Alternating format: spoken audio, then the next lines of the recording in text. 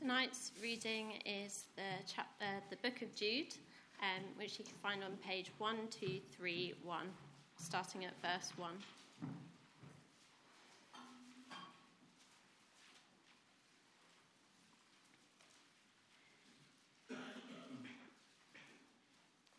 Jude, a servant of Christ Jesus and a brother of James, to those who have been called, who are loved in God the Father and kept for Jesus Christ. Mercy, peace, and love be yours in abundance. Dear friends, although I was very eager to write to you about the salvation we share, I felt compelled to write and urge you to contend for the faith that was once for all entrusted to God's holy people. For certain individuals whose condemnation was written about long ago have secretly slipped in among you. They are ungodly people who pervert the grace of our God into a license for immorality and deny Jesus Christ, our only sovereign and Lord. Though you already know all this, I want to remind you that the Lord at one time delivered his people out of Egypt, but later destroyed those who did not believe.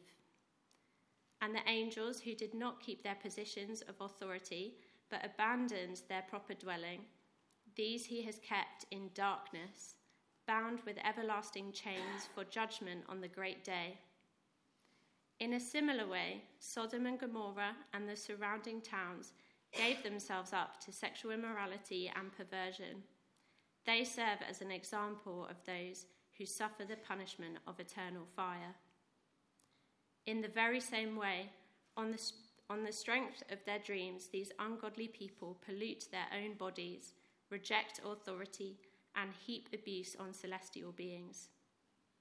But even the archangel Michael, when he was disputing with the devil about the body of Moses, did not himself dare to condemn him for slander, but said, "The Lord rebuke you." Yet these people slander whatever they do not understand, and the very things they do understand by instinct, as irrational animals do, will destroy them. Woe to them!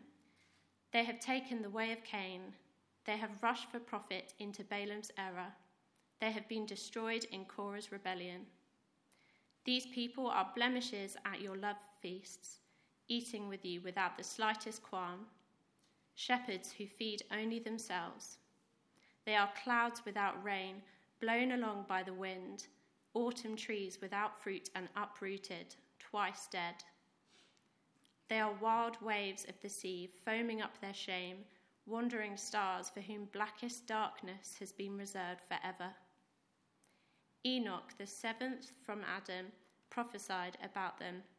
See, the Lord is coming with thousands upon thousands of his holy ones to judge everyone and to convict all of them of all the ungodly acts they have committed in their ungodliness, and of all the defiant words ungodly sinners have spoken against him. These people are grumblers and fault-finders. They follow their own evil desires. They boast about themselves and flatter others for their own advantage. But, dear friends, remember what the apostles of our Lord Jesus Christ foretold. They said to you, in the last times there will be scoffers who will follow their own ungodly desires. These are the people who divide you, who follow mere natural instincts and do not have the Spirit. But you, dear friends, by building yourselves up in your most holy faith and praying in the Holy Spirit, keep yourselves in God's love as you wait for the mercy of our Lord Jesus Christ to bring you to eternal life. Be merciful to those who doubt. Save others by snatching them from the fire. To others show mercy, mixed with fear, hating even the clothing stained by corrupted flesh. To him who is able to keep you from stumbling and to present you before his glorious presence without fault and with great joy, to the only God, our Saviour, be glory, majesty, power, and authority, through Jesus Christ our Lord, before all ages, now and forevermore. Amen.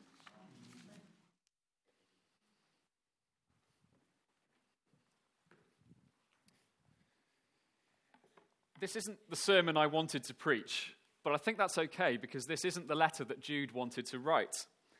Verse 3 says he was eager to write about our shared salvation, and I'm sure that would have been a great read. But this is the letter that God wanted in the Bible. Jude was compelled to write a battle cry because of a situation that arose in the church. And this is the letter that we need in our situation as well. 2 weeks ago, in the last couple of weeks, the Church of England voted to commend plans that allow churches to bless same-sex partnerships. They're not the only denomination to have done so, but they are the largest and most recent in this country. They've produced prayers of blessings for use with same-sex couples in a variety of occasions, such as when they enter a same-sex civil partnership or civil marriage. The introduction of the document says the following: "These prayers of love and faith are commended by the House of Bishops as resources in praying with and for two people who love one another and who wish to give thanks for and mark that love in faith before God.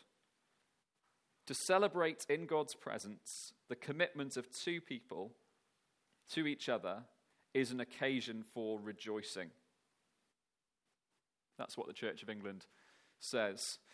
Same-sex weddings will still not take place in their churches, and the bishops say they have not proposed any change to their doctrine of marriage. But that's really nothing more than an attempt at a legal loophole. They claim that their prayers do not bless homosexual acts, but rather bless the people. But that was completely undermined when the Archbishop of York wrote to his diocese saying that same-sex couples can now have their relationship acknowledged and celebrated with a blessing. Now, the Church of England did get one thing right. We do want to welcome everybody into this church, whatever their sexuality or relational situation. But I do hope that it's clear to all who seek to understand the Bible seriously that the doctrine of marriage has been terribly undermined, and that church is now declaring God's blessing on something he calls sinful. But we're not the Church of England. We're not the United Reformed Church or the Methodist Church. So why do we need to talk about this? If the point of this sermon was just about judging other people, then we might as well all go home. There's no point to that. The reason we're talking about it this evening is because we are all in danger. We've seen in Judges that unless God intervenes, sin spirals out of control. That's true of any issue, not just in the realm of sexual ethics. Unless we are being shaped and directed by the Holy Spirit and God's word, we will become just like the world around us. Unless we start talking about issues like this, in 10 years' time, Christchurch Banstead will be changing our position as well in a very similar way. Nor should we take it for granted that everyone at Christchurch Banstead is of the same opinion in this matter. Some of you may be undecided on how to respond to what the Church of England has done. Some of you may think it's a great thing. I'm not here to bash you over the head with the Bible, but I do hope that what you see in Jude you will find compelling. And I trust that you will realize that you too are playing with fire. Here's a few clarifications to get out of the way. This sermon is not about people who are gay. If it was, then it would be a very simple sermon. Love them as you would love anyone else. Preach the gospel to them as you would preach the gospel to anyone else. We have a Savior who loves us as we are, and we have a Savior who loves us too much to leave us as we are. This sermon is also not about Christians who are gay. It's not an us versus them scenario where the heterosexual people are the good guys. There are same-sex attracted people who obey Jesus as Lord. There are heterosexual people who bless same-sex partnerships. The battle lines are not drawn on the basis of sexuality here. This is specifically about how we respond to Christians who bless same-sex partnerships. Here we go. Let's get our first title up, and it is Contend for the Faith. Into a situation remarkably like ours, Jude writes, Contend for the faith. Verse 3.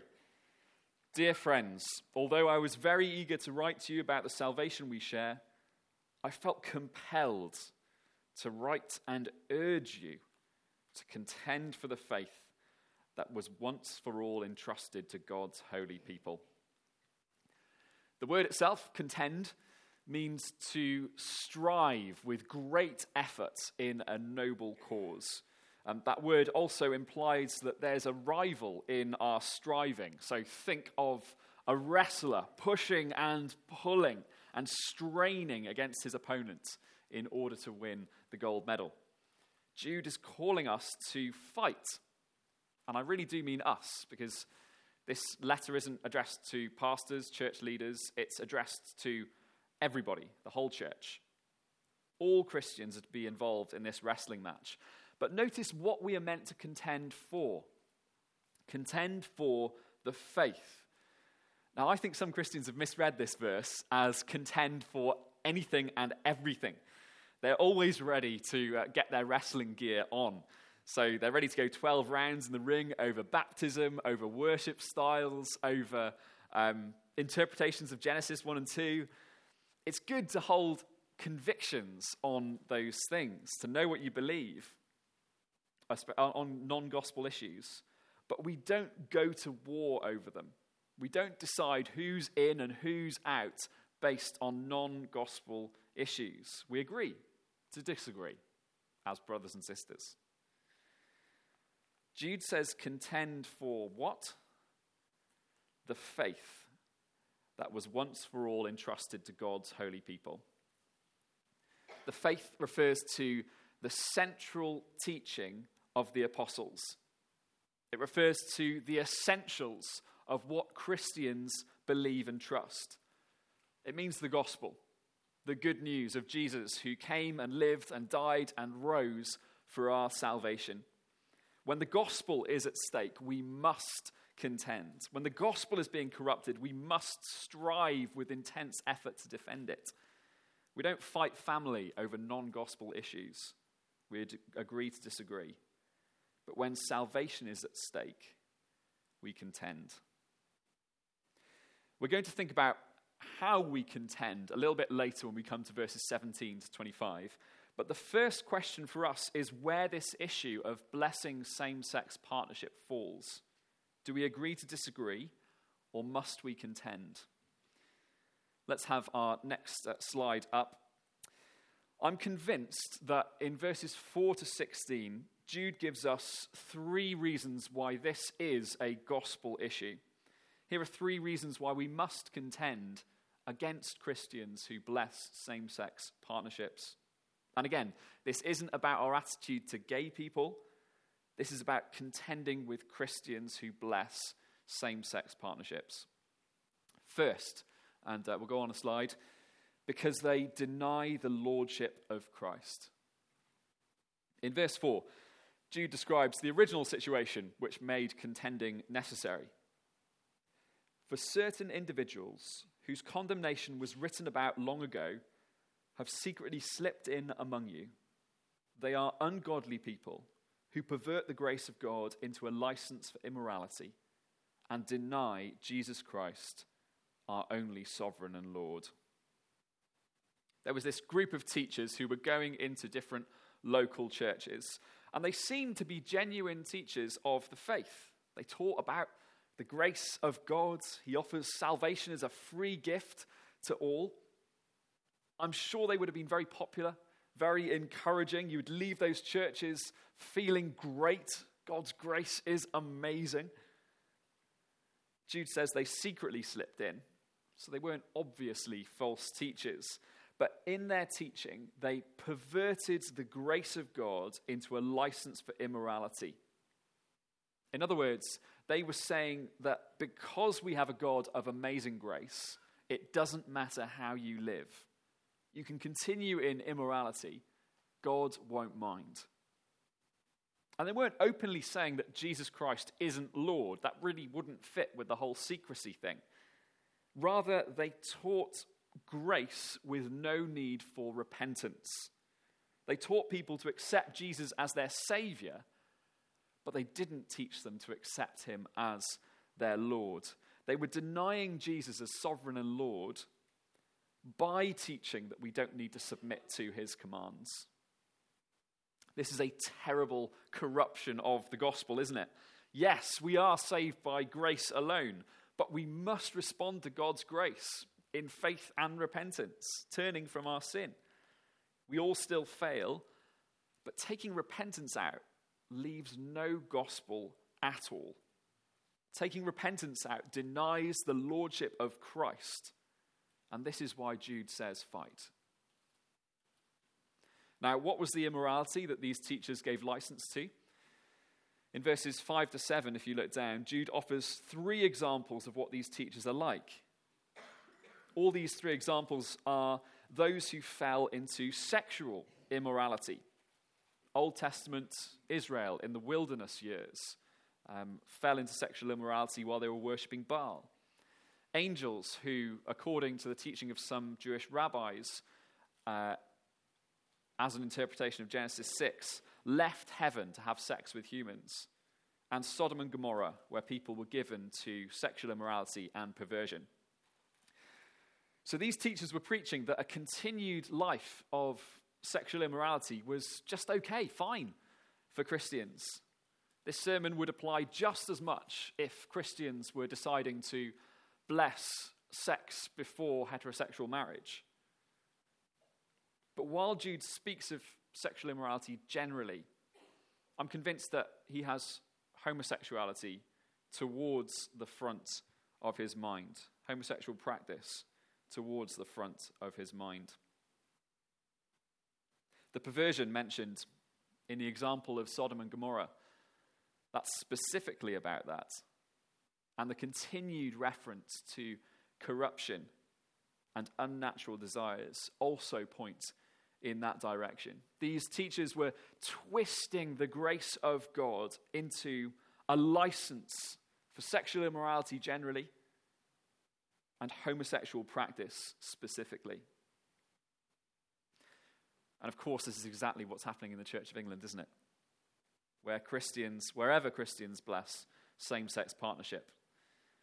The leaders who've advanced this agenda preach God's grace and love to all people, whatever their sexuality. Brilliant. They're right on that. We should show people grace and love, whatever situation they're in. But these very same leaders are perverting God's grace into a license for immorality. They're saying that a same-sex couple can accept Jesus as their Savior, but not as their Lord. They're taking repentance out of the gospel. They're diminishing Christ. And that is no gospel whatsoever. I hope you can see that this isn't a secondary issue. This isn't something that Christian brothers and sisters can agree to disagree on when the essentials of the gospel are under attack. We need to contend. Here's the second reason, we'll put it up on the screen, why we must contend for the faith against Christians who bless same-sex partnerships. They reject what God has revealed. In the recent synod debate, a Bible-believing Anglican asked a question which I'll paraphrase. Will the bishops resign if they cease to believe, teach, or uphold biblical teaching on essential matters? Good question. And in response, the Bishop of York spoke about the development of doctrine. He said it was his job to teach the faith. However, he also spoke of the Bible as an acorn yet to become an oak tree. An acorn yet to become an oak tree. The implication being that over time, the teachings of the Bible have to grow and mature until they get to the point where they are today. The prayers of blessings are justified as a growth and maturing of what we find in Scripture. It's a really nice image to describe a terrible way of not listening to God. In this view, the teaching of the Bible is only heading in the direction of what is true and what is right. And once again, those who express such views sound awfully like the false teachers in Jude. Verses 8 to 10, they're going to seem confusing at first, but it will become clear, and it's really very helpful. In the very same way, on the strength of their dreams, these ungodly people pollute their own bodies, reject authority, and heap abuse on celestial beings. But even the archangel Michael, when he was disputing with the devil about the body of Moses, did not himself dare to condemn him for slander, but said, "The Lord rebuke you." Yet these people slander whatever they do not understand, and the very things they do understand by instinct, as irrational animals do, will destroy them. Quick aside, I don't actually remember the bit in the Bible where an archangel named Michael has an argument with the devil about Moses. Actually, looking at the rest of Jude, there are a few other examples that I don't really recognize either. The quote from Enoch later, that doesn't seem to be in the Bible. Jude is just quoting from other Jewish literature at the time, in the same way that I might quote from Harry Potter in a sermon. That doesn't mean that Harry Potter literally happened. It's just a useful example that the readers would relate to. And that's what Jude is doing here. Back to the main point. The false teachers in Jude have been dreaming. And these aren't your typical dreams about getting chased by a lion or being late for school. These people believe their dreams are new revelation from God that mean polluting their bodies is okay. And verse 8 says that one of the consequences of those dreams is that they are rejecting authority and slandering angels, heaping abuse on them. Now, to understand the significance of that, because it does sound weird, it's important to know that Jewish literature at the time considered angels to be the ones who delivered God's law to Moses, hence the connection to Moses in verse 9. Angels were the messengers of God's law. So here's the picture. These false teachers have had these dreams of new revelation, and on the strength of those dreams, they are rejecting the authority of the angels who delivered God's law. They're throwing away what God has revealed in the scriptures because they've dreamed that polluting their bodies is okay. They reject what God has decreed in the past because they have been told something new. Jude then uses the story of Michael and the devil to show that belittling the messengers of God is wrong. Throwing out what God has revealed in the favor of some updated version, it is wrong, and it leads to destruction. Christians who bless same-sex partnerships are obviously guilty of this. We've already seen that they're changing the gospel, preaching grace with no repentance, and they're doing this by throwing out what God has revealed in favor of some new personal revelation. I'm going to be un-PC for a moment, if I haven't been already. And if you want to get me in trouble, this is the bit to quote. The Bible calls homosexual practice sin. It's not wrong to have those attractions, but God says homosexual practice is sinful. Romans 1, 1 Corinthians 6, 1 Timothy 1 are all perfectly clear on that. And whenever Jesus spoke of marriage, he always spoke about it between one man and one woman without exception, upholding God's intention. It's a sin that Jesus came to rescue from just like any other. Arguments about those passages do get thrown around. I recently heard a Radio 4 presenter say that there's some scholarly debate over what the Bible says about homosexuality. Some people say that the Bible doesn't speak about committed same-sex relationships, but rather same-sex rape or same-sex prostitution. And initially I was planning to spend a bit of time talking about those views, but honestly, there is nothing to argue against. It would be like debating with people who say the earth is flat. There is nothing convincing about those arguments. The people that put them forward might try to sound convincing by throwing Greek words at you, but honestly, they might as well be flat earthers, because in terms of understanding what the Bible says, it is perfectly clear that God considers homosexual practice a sin. What the Bible says is clear, so the only way to get round it is to reject what God has revealed and update it with some new personal dreams. This isn't an area we can agree to disagree on. It's a fundamental erosion of the authority of the Bible. Now, before we talk about how to contend, here is a final reason why we must contend against Christians who bless same-sex partnerships. We'll put it up on the screen. Salvation is at stake.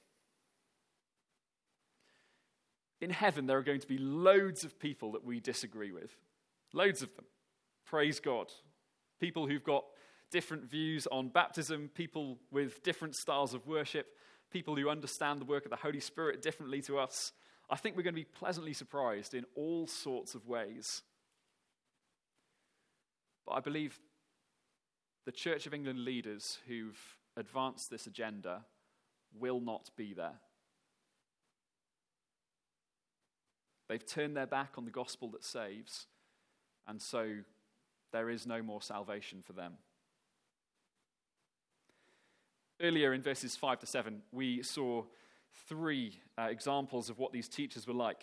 Unbelieving Old Testament Israel, the angels who rebelled, and the people of Sodom and Gomorrah. What happened to them? Destruction, eternal chains, everlasting chains, and eternal fire. And in verse 11, we see three further illustrations from the Old Testament. Cain, Balaam, and Korah. All three had corrupting influences on others. As the first murderer, Cain taught the rest of the human race how to kill. Balaam enticed Israel to worship Baal, and Korah led others in a rebellion against Moses. None of these people had any regard for the people that they were leading, the people that they corrupted. And Jude says those who pervert the gospel are exactly the same. They are shepherds who only feed themselves. They are clouds that don't give rain for our crops. They are trees that don't give any fruit. They are stars that we can't trust for direction. Jude reveals the consequences of their corrupting behavior from another work of Jewish literature, 1st Enoch. Verse 14 says this: Enoch, the seventh from Adam, prophesied about them. See, the Lord is coming with thousands upon thousands of his holy ones to judge everyone and to convict all of them of all the ungodly acts they have committed in their ungodliness, and of all the defiant words of ungodly sinners have spoken against him. When it comes to the leaders that have advanced this agenda today, why would the situation be any different? They're guilty of the same heresy, twisting the grace of God, taking away repentance. They're guilty of using the same method, throwing away what God has revealed in favor of their dreams. Has God changed? No. So their end will be the same as well. We must contend for the faith because salvation is what's at stake. And I think even more importantly, we must contend for the faith because of the people who listen to these leaders, Don't you want to weep over the congregations who sit under the ministry of these people week by week? They're sitting in pews hearing a twisted version of God's grace. They're listening to these prayers, incorrectly learning that God doesn't care about repentance. They're never going to be told that it's a necessary response to God's grace. They're never going to hear the gospel. So how will they be saved? Unless someone fights for what is true. We must contend for the faith against Christians who bless same-sex partnerships because they deny the lordship of Jesus.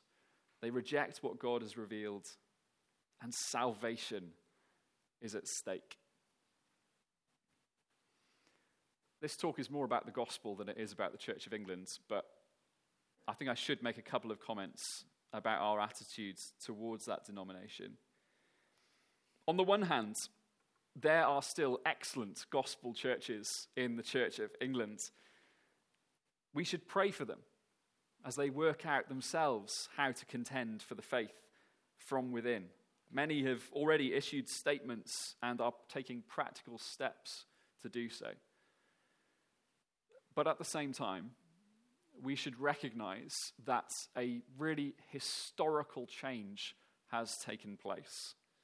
For a long time, the Church of England has been a mixed denomination with gospel people and liberal people. But the teaching, the official teaching of the church has been great.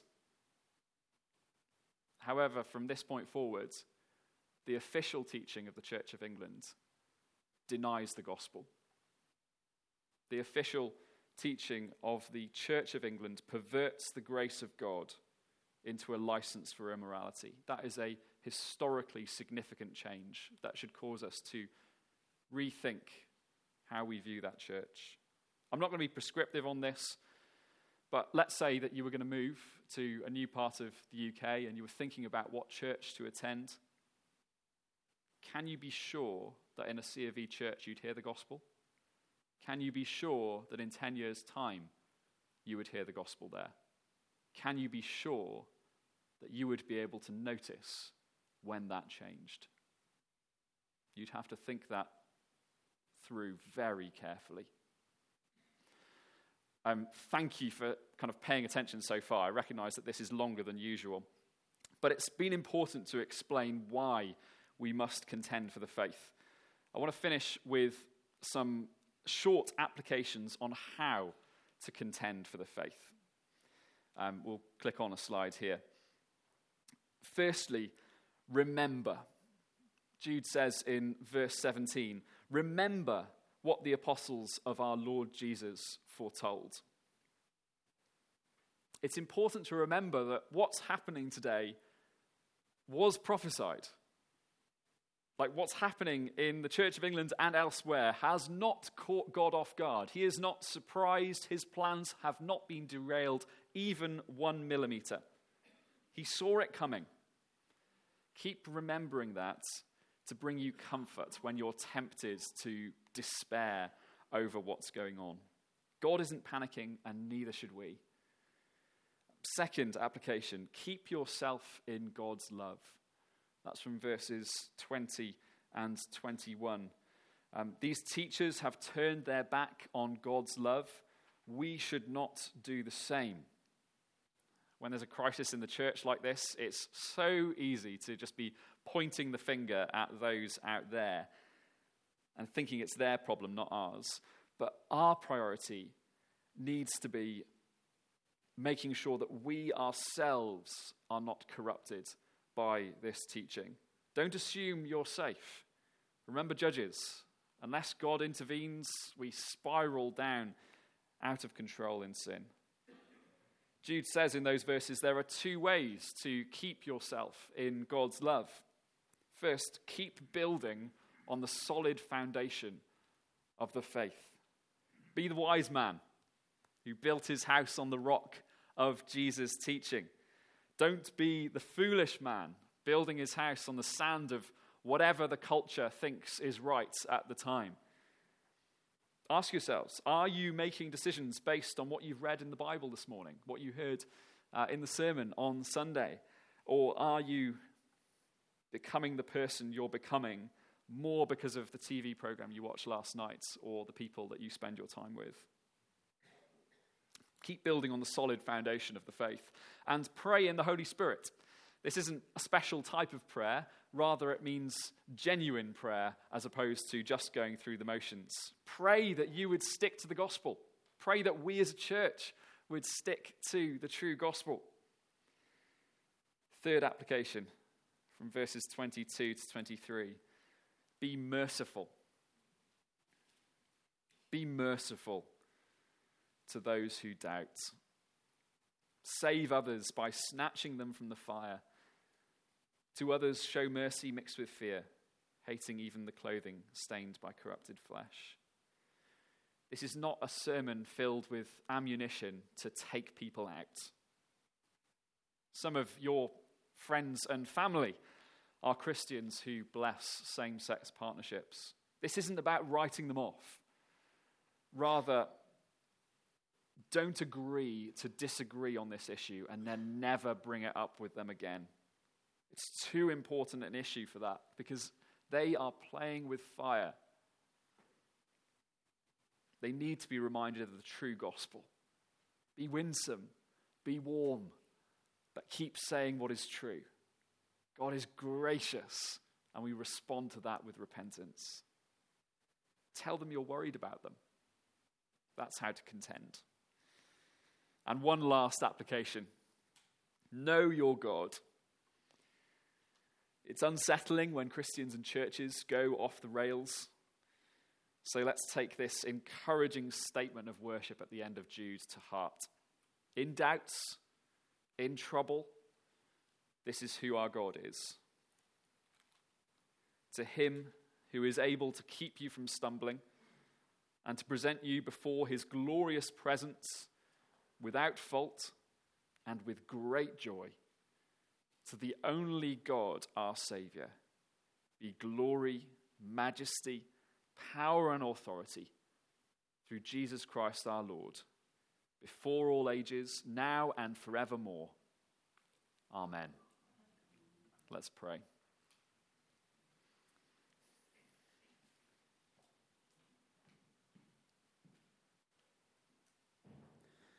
Father God, we pray for our brothers and sisters in the Church of England who are holding firm. Lord, we pray even over the coming weeks and months as they have conversations about how to respond to this, that you would guide them, be with them, strengthen them, give them wisdom. Lord, we pray that there would still be a true gospel witness in that church. We dare to pray as well that the leaders who have advanced this agenda would repent. And Father, for us, we pray that you would keep us repenting. Lord, we thank you so much that you are a God of grace, amazing grace.